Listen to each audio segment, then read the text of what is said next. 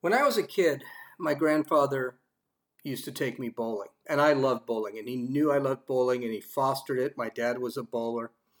So what grandfather would do is he would take me to Hollywood, and I would help him fix anything that he needed fixing at his apartment buildings.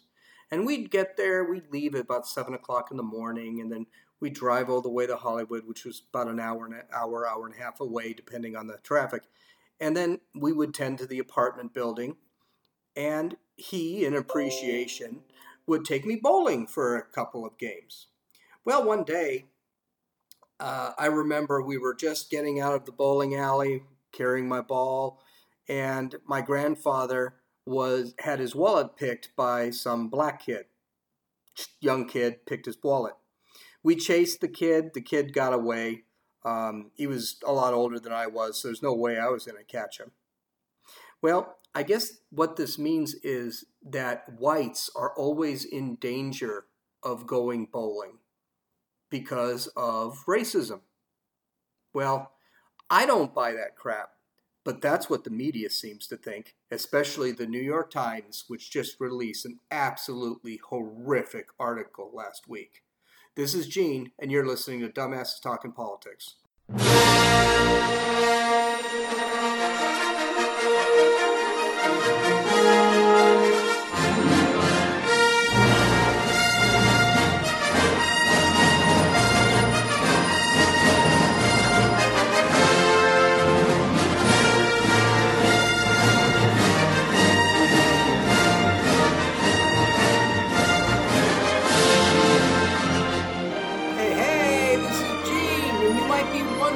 Where my awesome introductory song disappeared to, our theme song? Well, today is special. Today we needed to celebrate President Trump unveiling the military flag for the subsidiary of the Air Force called Space Force. Just like the Marines are a subsidiary of the Navy, the Space Force is going to be a subsidiary of the Air Force. And they unveiled the new patches that they're going to be wearing on the uniform. There was actually I guess in the Army, I'm not really great with Air Force ranks, but in the Army you have a sergeant of the armies.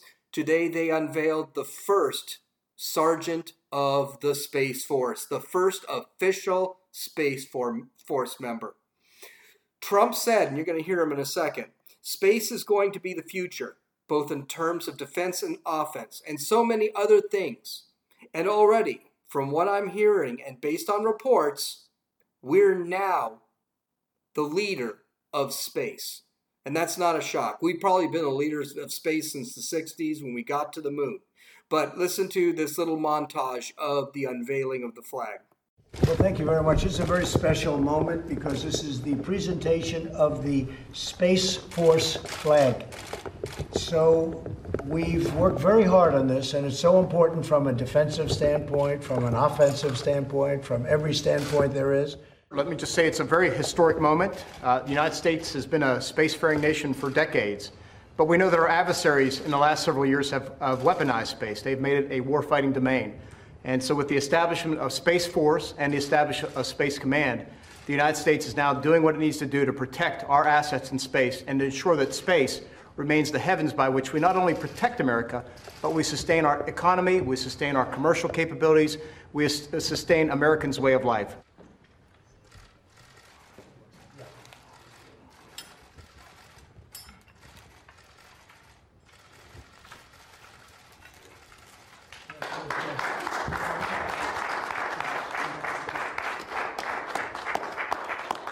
Very, very great honor. It's a great honor. That's a beautiful flag, too. Roger, hold that up so they can see. That's really beautiful. Wow. That's a big day. That's a big day. Can somebody explain the logo? General Raymond? Please. So the delta in the middle is a symbol that the space community has used for years and years and years. The North Star signifies our core value, our guiding light, if you will. And the orbit around the globe signifies the space capabilities that fuel our American way of life and our American way of war. That's great. The flag is a dark blue with a delta wing on it. And if you don't know what a delta wing, it looks kind of like the Star Trek symbol. It's got an elliptical orbit and 3 large stars that are intended to symbolize the Space Force's purpose for organizing, training, and equipping. You also heard about the North Star, which represents our guiding light or the principles of the United States. This is all according to the White House. It is the first new military flag unveiled in 72 years. During the presentation on Friday, Trump alluded to the development of a new military asset.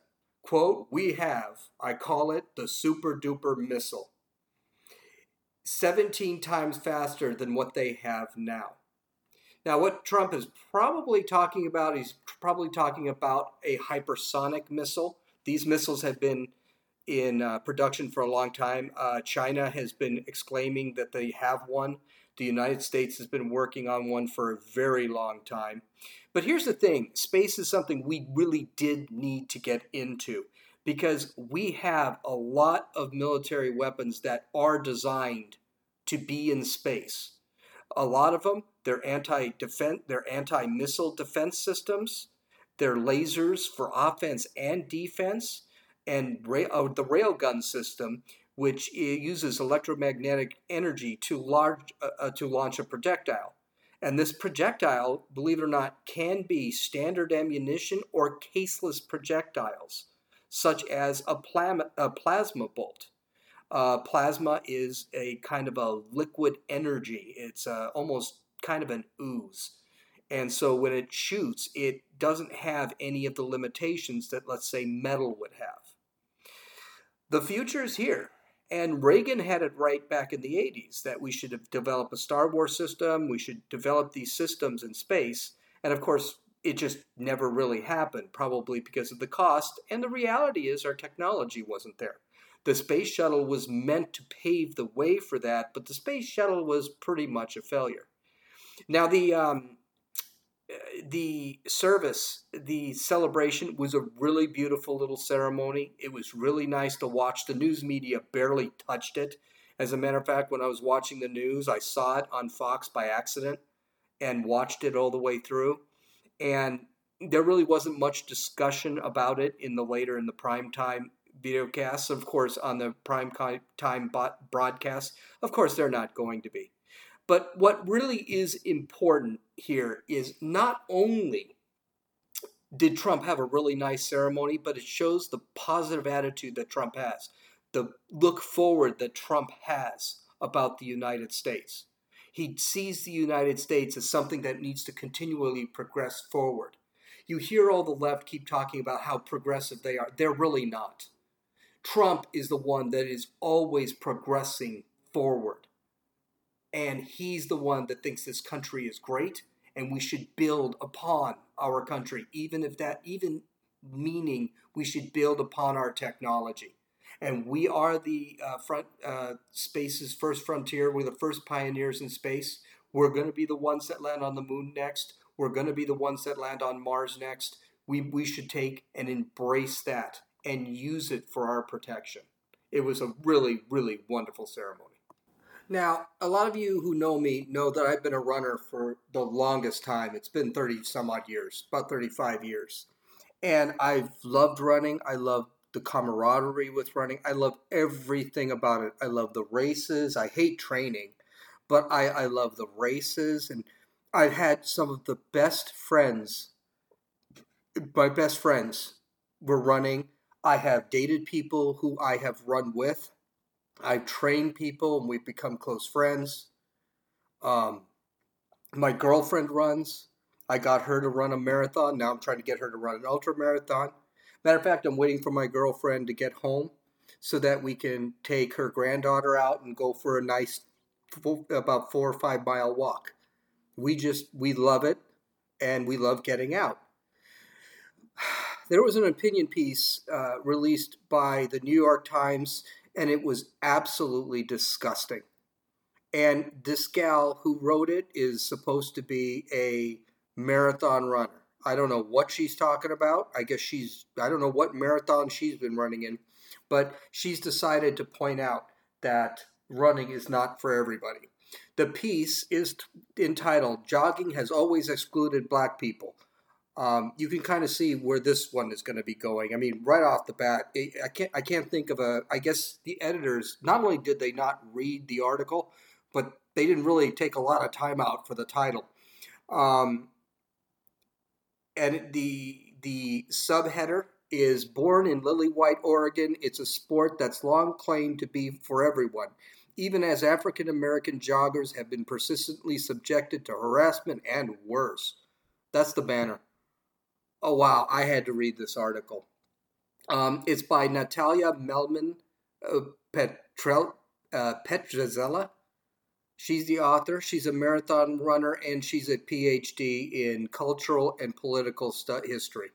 Right off the bat, we can see modern cultural and political history. We can see right off the bat that this gal probably does not have all of the right all her marbles in the same basket. So we're going to go through this article, and I'm just going to stop and say how much piece of crap she is, how much full of crap she is as we go. So my girlfriend, again, she's supposed to be coming here. I wanted her to listen to this one simply because I know she'll talk. She's not going to keep her mouth shut during this article. So let's start off with this tripe. Starts out, quote, "Free, easy, relaxing." That's how jogging was marketed in the late 1960s, when the idea of heading out on a regular run was unfamiliar to most Americans. Unlike other physical fitness programs that require heavy, expensive gear, jogging was accessible to all, boosters claimed. But history shows how untrue that is, and how long the sport of running has maintained this fiction. Okay, right off the bat, end quote. Right off the bat, we can see where this is going. Running has been around for, I don't know, forever, thousands of years. People, they still to this day run from point to point to get someplace. A lot of places don't have cars. So right off the bat, her saying that, oh, well, we did this, or, it was invented in the 60s. No, well, I think Jesse Owens would probably disagree with you. It probably was a little bit before the 60s that running became a thing. It's always been around. So she's already full of crap. But I continue. Let's go.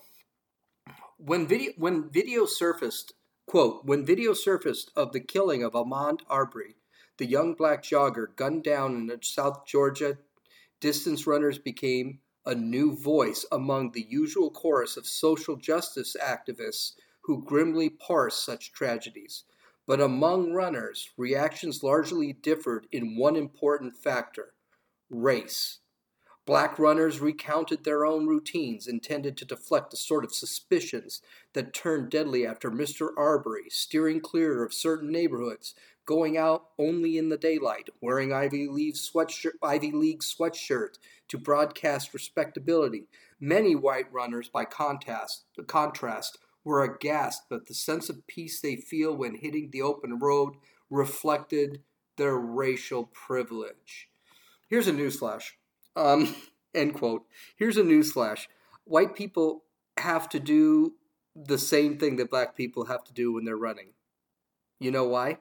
Because there is crime and there are jerks out there. Those jerks could be racist. Those jerks could just not like you. Those jerks could want to rob you. They're always out there. Now I want to point out something. The article already assumes a lot. It assumes the guys which killed Arbery are racist, and that's the only reason they attacked them. It assumes they killed him only because he was black. Reality is, though the video is ugly, we really don't know why Arbery was targeted. These guys could have been racist. There's no question. They could have suspected Arbery of doing something and overreacted. Now, one of these guys was an ex-cop. Maybe he thought he was entitled to do more than the average citizen. Or they could just be dumb murderers. And if you look at them, they do seem like a couple of mouth breathers.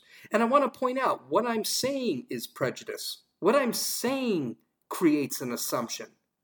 We just don't know, and there are no answers yet. We don't know.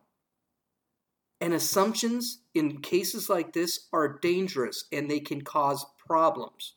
So to make an assumption and actually damn a sport because you're going to make those assumptions is not only irresponsible, it's honestly, it's kind of crazy. But I'll continue on. Quote, the disparity should come as no surprise. Running has been a pastime marketed primarily to white people ever since the jogging craze was born in lily-white Oregon track and field world of the late 1960s. Black people have not only been excluded from the sport. One survey by Running USA found under 10% of the frequent runners identify as African American. They've also been relentlessly depicted as a threat to legitimate white joggers. The most apparently egalitarian exercise of all running is anything but, especially when it comes to race. This argument is already kind of invalidated her entire paper, and she's done this a few times. The first thing is, this makes the assumption that running didn't start in Oregon in the 60s. Running was around a long time before the 60s. Remember Chariots of Fire? They were talking about running in the 20s. Jesse Owens won the 1936 Olympics. He was a black man in the middle of the worst racism in the United States. There was another runner back in the 50s that won in the Olympics. A black runner. I don't recall his name at the moment.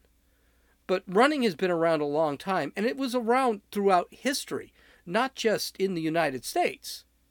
Again, we talked about subsistence running. We talked about, the running was in marathon, started in Athens. Running is huge in Africa. It's huge in South America. And it's because that's how people survived. To sit back and say that, oh, well, America discovered running or competitive running. Running's always been there.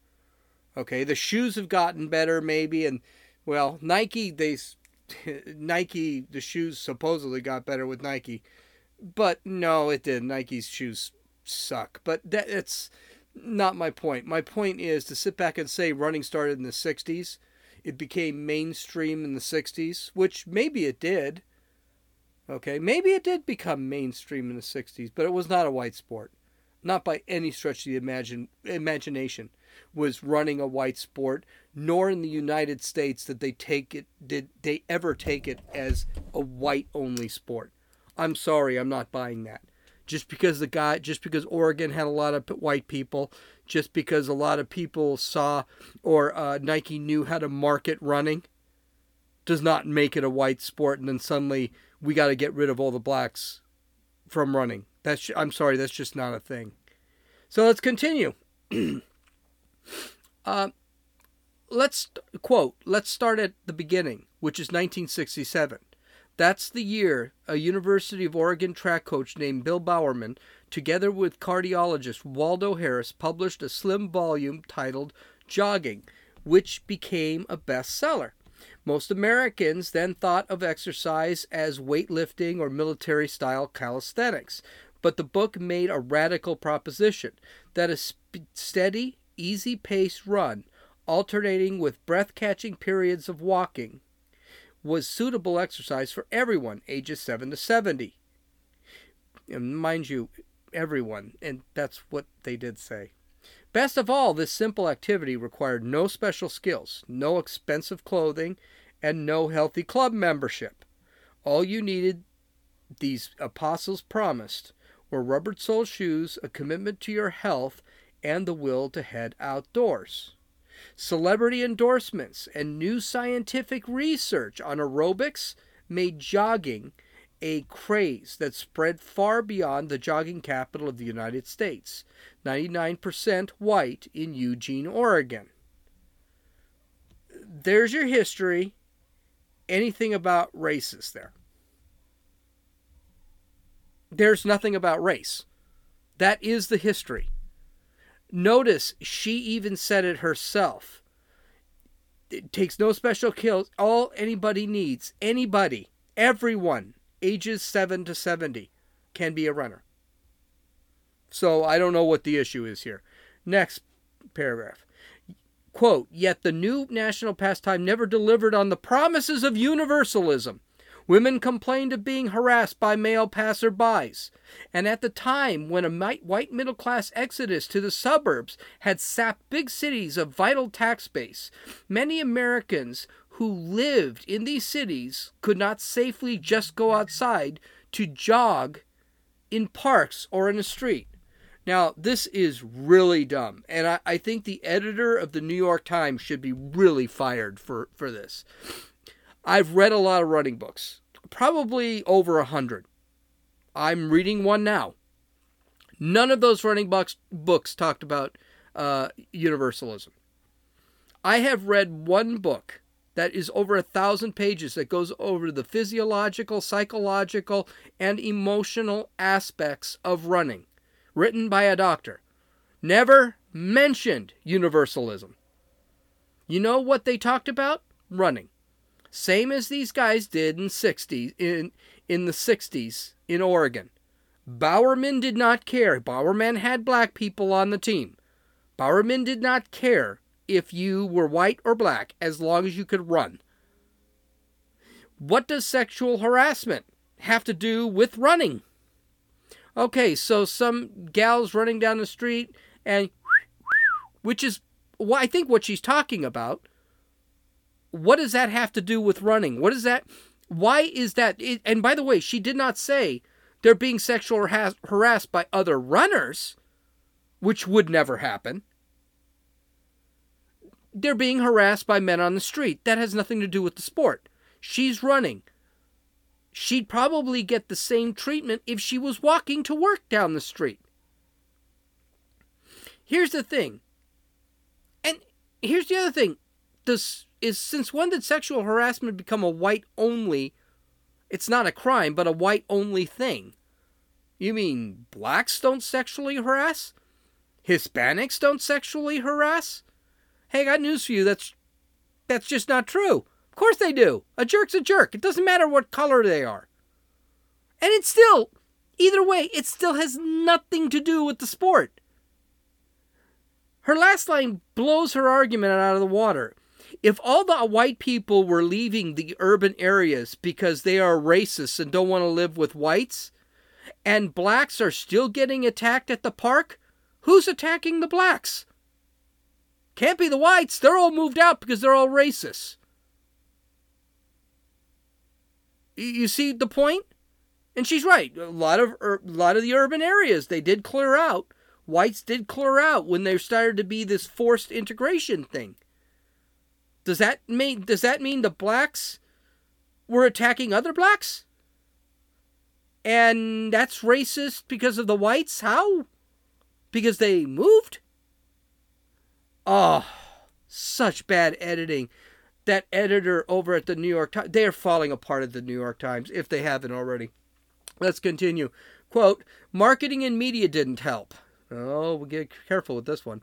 From the cover of People magazine to ads for Nike, which Bill Bowerman co-founded, the joggers were almost uniformly depicted as white. Black Americans pushed back, eager to embrace the activity that would combat heart disease prevalent in their communities. The black press recommended jogging as a free antidote to the sedentary trap. And in Ebony, one full-page color ad for the phone company featured a smiling middle-aged couple playfully competing over their 5-mile pace. I think she means 5-minute mile pace. I don't know what she means 5-mile pace. That was actually in the article, so I'm not sure what she's talking about there. I'll continue. Some took on the stereotype of the white jogger head-on. In 1979, a headline in Jet magazine proclaimed, "Jogging not harmful to black women, it's dangerous to white women," says expert. Okay. First off, I think there's a big difference between marketing and virtue signaling. And because a lot of our stuff today is virtue signaling, I don't think people can tell the difference. Marketing is when a certain image runs parallel to a company's product. An example of marketing is a Lincoln commercial for their new SUV. The Lincoln commercials have Matthew McConaughey shown driving to a ritzy party in his Lincoln SUV. He's blonde, he's handsome, any gal out there says he has a great body. I don't make anything of that, I'm just saying. He's rich, he's popular, and apparently in the commercial he's really wise, which is weird because that doesn't strike me as Matthew McConaughey. He has an internal dialogue about the wonders of the universe and crap like that. That's marketing. Women want McConaughey. Men, not me, want to be McConaughey. Getting a Lincoln is the easiest way to become or be with Matthew McConaughey. That's marketing. Virtue signaling is when a company tries to align itself, not necessarily a product, with a politically correct issue. Benetton, The Gap, Nike, and Levi's are companies that are notorious for virtue signaling, which is why I don't actually patronize these companies anymore. An example of this would be when Sports Illustrated, better yet, because I think a lot of people who listen to this probably have seen the Sports Illustrated swimsuit issue.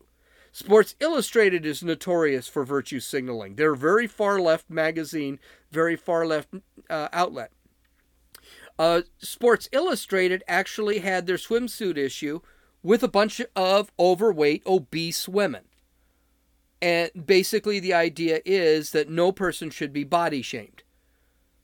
It was disgusting, but it was politically correct, and I will never look at another Sports Illustrated swimsuit issue. That's the difference between the two. Now, I can tell you one thing. I guarantee you, Nike, while they were doing their marketing, they marketed white people, yes, but they probably marketed a ton of white women. There probably weren't a lot of white men being marketed. And they probably marketed famous athletes. And I don't think it would have mattered what color they were back then. So, are they sexist, racist? No. Were they sexist, racist? No. They were marketing. They weren't virtue signaling. They were trying to sell shoes. They were trying to start a company. They were trying to start a famous company. And it worked. Because that's what marketing does. It makes you want to buy their shoes. Their marketing was good. So this is what really annoys the crap out of me. Companies did not know how to virtue signal back then. So they marketed their products. They made their products attractive. And I'm pretty sure back in 1970 when Nike started up, they did not think a 400-pound transgender man or transgender woman was going to really sell their product very much.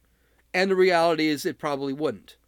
But really, the one thing that really bothers me isn't what Jet Magazine said about running being healthy for black women but not white women. Isn't that kind of racist? And why isn't that considered racist? It's considered taking it head on. What if People Magazine said that studies show jogging is healthy for white women and dangerous for black women? Would that be racist? I really honestly believe people should learn to read their stuff and then reverse it. Because if I walk into my podcast and I say, white women, jogging is really healthy for white women, it's really bad for black women, I guarantee you I would be kicked off of YouTube, and I'm practically kicked off YouTube as it is now. So just think about that. Let's continue on because we got a long way to go. There's quite a long article. Quote, black track athletes, by contrast, were familiar and even celebrated in the United States. Wow. Remember that. But to some white Americans, cheering on an Olympic athlete on television was entirely different from embracing black participation in an activity that took place on the streets of their neighborhood. By the 1980s, jogging had become known as a yuppie affliction. By eating croissants, owning a fancy juicer, and working on Wall Street? What? This is so stupid. What this basically is doing is it's making jogging look like it's for the 1%ers only. It's making it look, it's breaking jogging into the upper class. So suddenly jogging, which is really for everybody, and it is for everybody because it is a cheap sport. You wear a pair of shorts, doesn't matter what kind of shorts. You wear a t-shirt, doesn't matter what kind of t-shirts. You wear shoes, doesn't matter what kind of shoes you wear. I wear sandals, for Christ's sake. You can be a jogger or a runner if you're good enough. But they can't. She doesn't believe that. She believes only the richest and most yuppie, most disgusting of society actually qualify as runners. I think this is sick. And the other thing I have is, where's her proof? Where's the proof of this? She does not offer statistics on anything. She just says it. Okay, so what's the percentage of white to black runners? I guarantee you it's over 15% black runners. Easily. Well over 30% Hispanic runners. Easily. Why? There are 15% black in this country. If you have 16% black runners, then it meets the scale. It meets the norm. So she'd be wrong. But I don't think that. I think it's very high black runners. I know it's extremely high Hispanic runners because I've competed. I've seen them. Here's an example. And my experience says differently. My coach was black. He drove an old VW Bug. He was not a rich man. Whereas my family and the families of the people who went to the Catholic private school that I went to, they were all well off. But the school still hired him, even though he was black, and the school was predominantly white. He had no trouble yelling at me, even though I might have been in a higher class than he was. I don't know if I was, because he was actually well off, but he had no problem yelling at me when I put in a poor performance or was screwing off. Does it sound like... Matter of fact, we were good friends. I ran with him ran with him 2 or 3 years after I had finished high school. He still coached me 2 or 3 years after I finished high school. I didn't have to pay him. He just enjoyed my company. And we ran together until he got married and he had a kid. Does it sound like jogging or run? At this time it's running. We're not jogging. But does it sound like our running was class warfare? Was race warfare? Okay, let's continue on. Blacks were constantly defined in contrast to this legitimate white jogger. I don't know. I'm not even going to comment on the legitimate white jogger thing. That doesn't even make sense. Continuing. The consequences could be fatal. In 1980, a white supremacist trying to make a point about a danger of race mixing fatally shot 2 black men jogging with 2 white women in Salt Lake City, Utah. I was waiting for this. I knew there had to be the emotional crash. And here it is.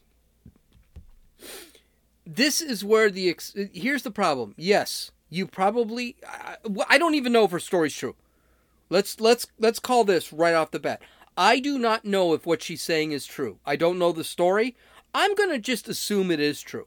That 2 black men in the 80s was running with 2 white women. Somebody got ticked off and they shot him. You know what? I'm going to give her the benefit of the doubt because, yeah, I can believe it. I can believe it could happen. But this is where this is an exception to the rule. Was the white supremacist running and just happened to have a shotgun on him and didn't start shooting at the 2 black men? Or was this just a white supremacist that started shooting at the black men he happened to see? And if these 2 black men were not jogging, they were actually walking with the women, what would have made the behavior different? Here's the thing. The exception does not prove, or in this case create, the rule. This is an exception where 2 black men were killed running, okay? But, I mean, this does not actually mean anything.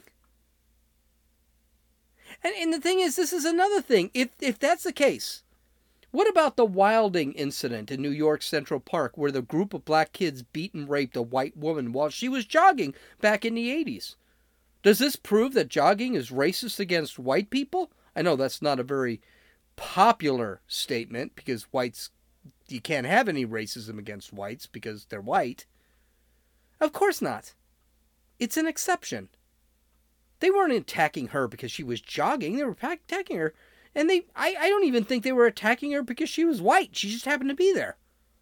Same with the writer's statement. The white supremacist did not do this dastardly deed because the black guy was jogging.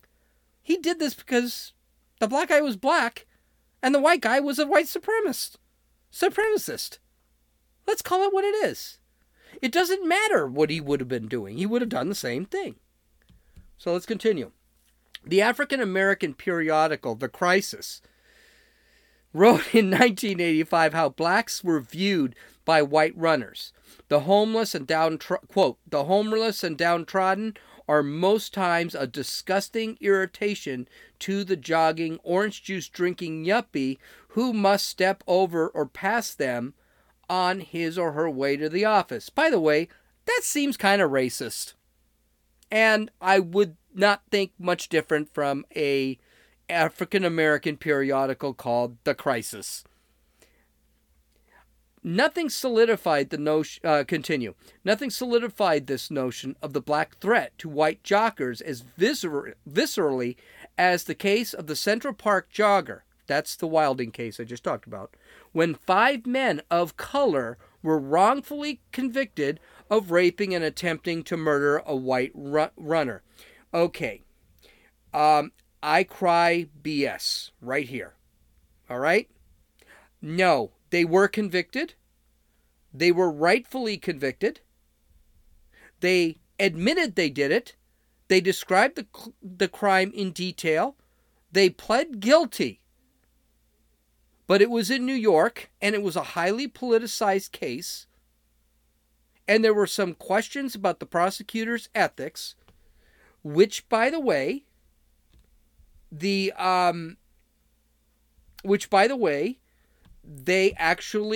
prosecutor said nothing was illegal. She was never fired. She was never disciplined.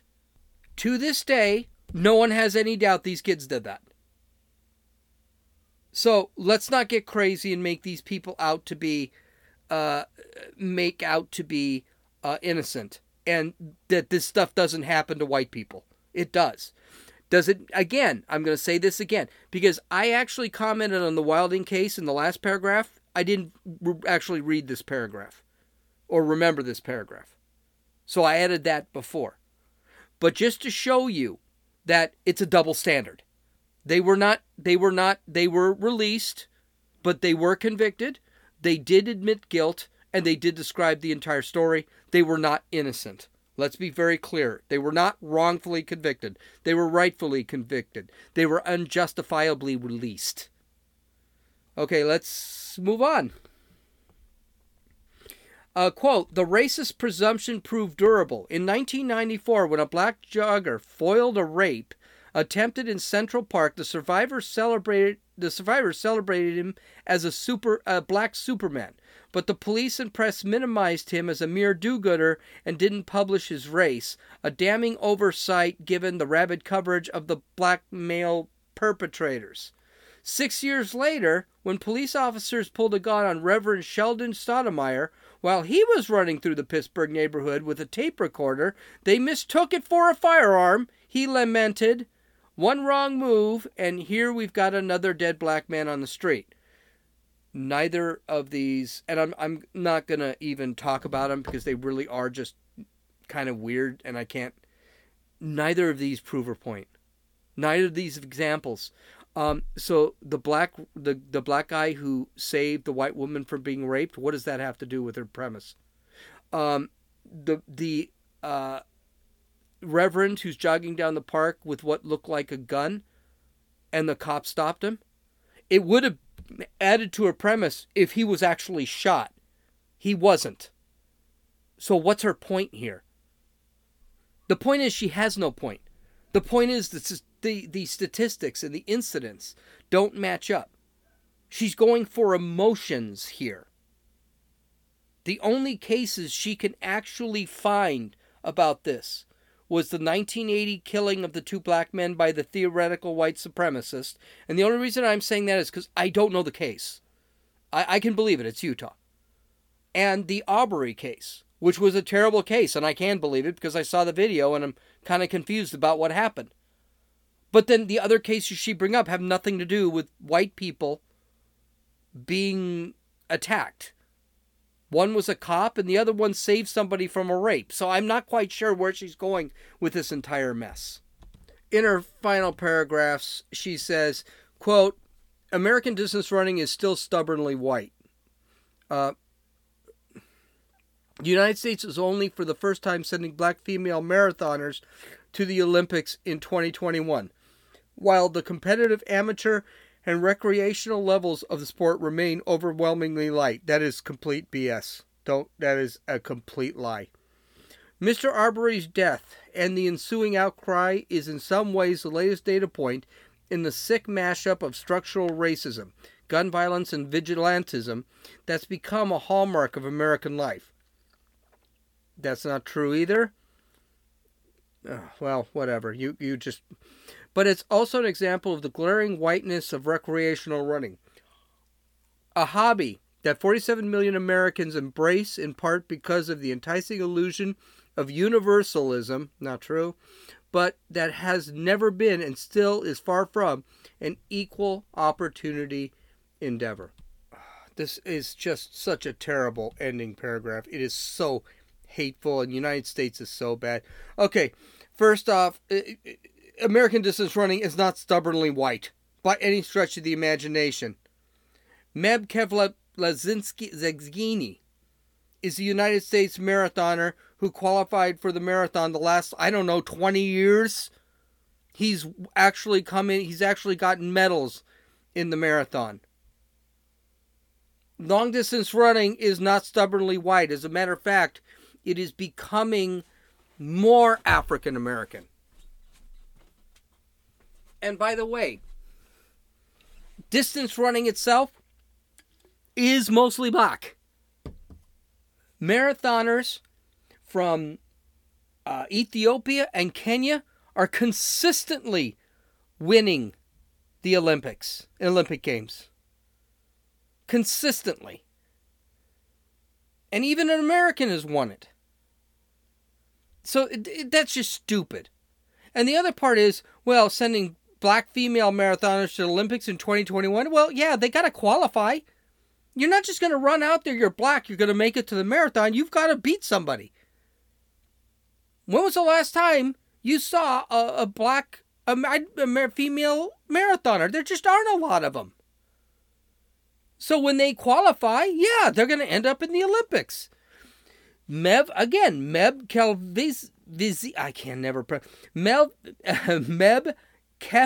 Keflezighi actually was a marathoner back in the, I think it was 2008 Olympics. I mean, the guy ran in the Olympics. We've never stopped blacks from going to the Olympics. And then this part here, sick mashup of structural racism, gun violence, and vigilantism that has become the hallmark of American life. What America is she living in? I tell you what, she's not living in that America. This gal has a PhD in history of politics and culture. She has written for the Washington Post. She has written for the New York Times. She's written for the New York Times here. She's written for Slate magazine. And she's written for, I think it was Slate. Maybe it was another magazine. Maybe it was Vox. I think it was Slate, though. And she's written for HuffPo. the most liberal outlets out there. This gal's thought on America, she's an elitist that is completely out of touch with America. She wouldn't know what life's like because she's too busy running for her $75 a month. She's too busy running in her $75 a month gym and her private beach. So she has no idea of anything about running. Now, let me debunk this entire article with a few lines. Meb Keflezigi. Gerbacher Jerba Bermarimian. I don't know. Jeffrey Mutai. Wilson Kipsang. Stanley Biwat. Guilherme Gerbalibisi. Same name as before. Jeffrey Kamwarer. Leslia Desia. Jeffrey Kamwarer again. Do you know those 10 names, who they came from? Those were the winners of the New York Marathon in the last 10 years. All black. Most of those people do not train. Meb is from the United States. The rest are from Ethiopia and Kenya, with one from Eritrea, which I don't know where that is. But they all train in the United States. They've all gone to United States colleges. They're not training in Kenya and Ethiopia. All are black. One is American. All train in America. Sound like America's a bad place? Well, why don't these guys go back and train in Kenya? Why don't they go back and train in Ethiopia? They don't, because the best training is in the United States and they can get an education while they're doing it. And I totally forgot about a couple of other guys. Let's not forget Michael Johnson, Carl Lewis, Justin Gatlin, Maurice Green, Jesse Owens, Florence Griffith Joyner, Tyson Gay, Tommy Smith, Edwin Moses, and Donovan Bailey, just to name a few. I've run with some of these people in Santa Monica. I've had the honor of running with some of these people in Santa Monica, specifically Carl Lewis and Edwin Moses. They used to run with the Santa Monica Track Club. I got the honor. They were talking to my coach, and I got the honor to run with them and actually say hi. They didn't seem scared or worried about running in a nearly all-white Santa Monica. The running community, here's a newsflash. The running community, it does not care about race. It never has. The running community does not care about creed, gender, or religion. We don't care what language you speak. We do not care what you wear and what you do before, or the little habits you have before and after practice, or before after a race. During races, I've worn shorts, sweats, tights, and even a kilt. No one's made fun of me. I have seen people run naked. Ouch for the men. We belch, fart, dribble our food and water all over our clothes, vomit, and sometimes pee and poop ourselves. We don't care. We are runners. We are all runners. This article is what proclaims to fight against racism. It is a racist article.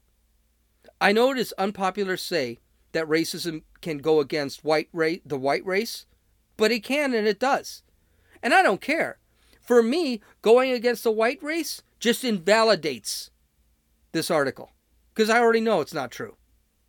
Especially coming from someone like Natalia Melman Pretzella, who's living in her castle in Malibu someplace.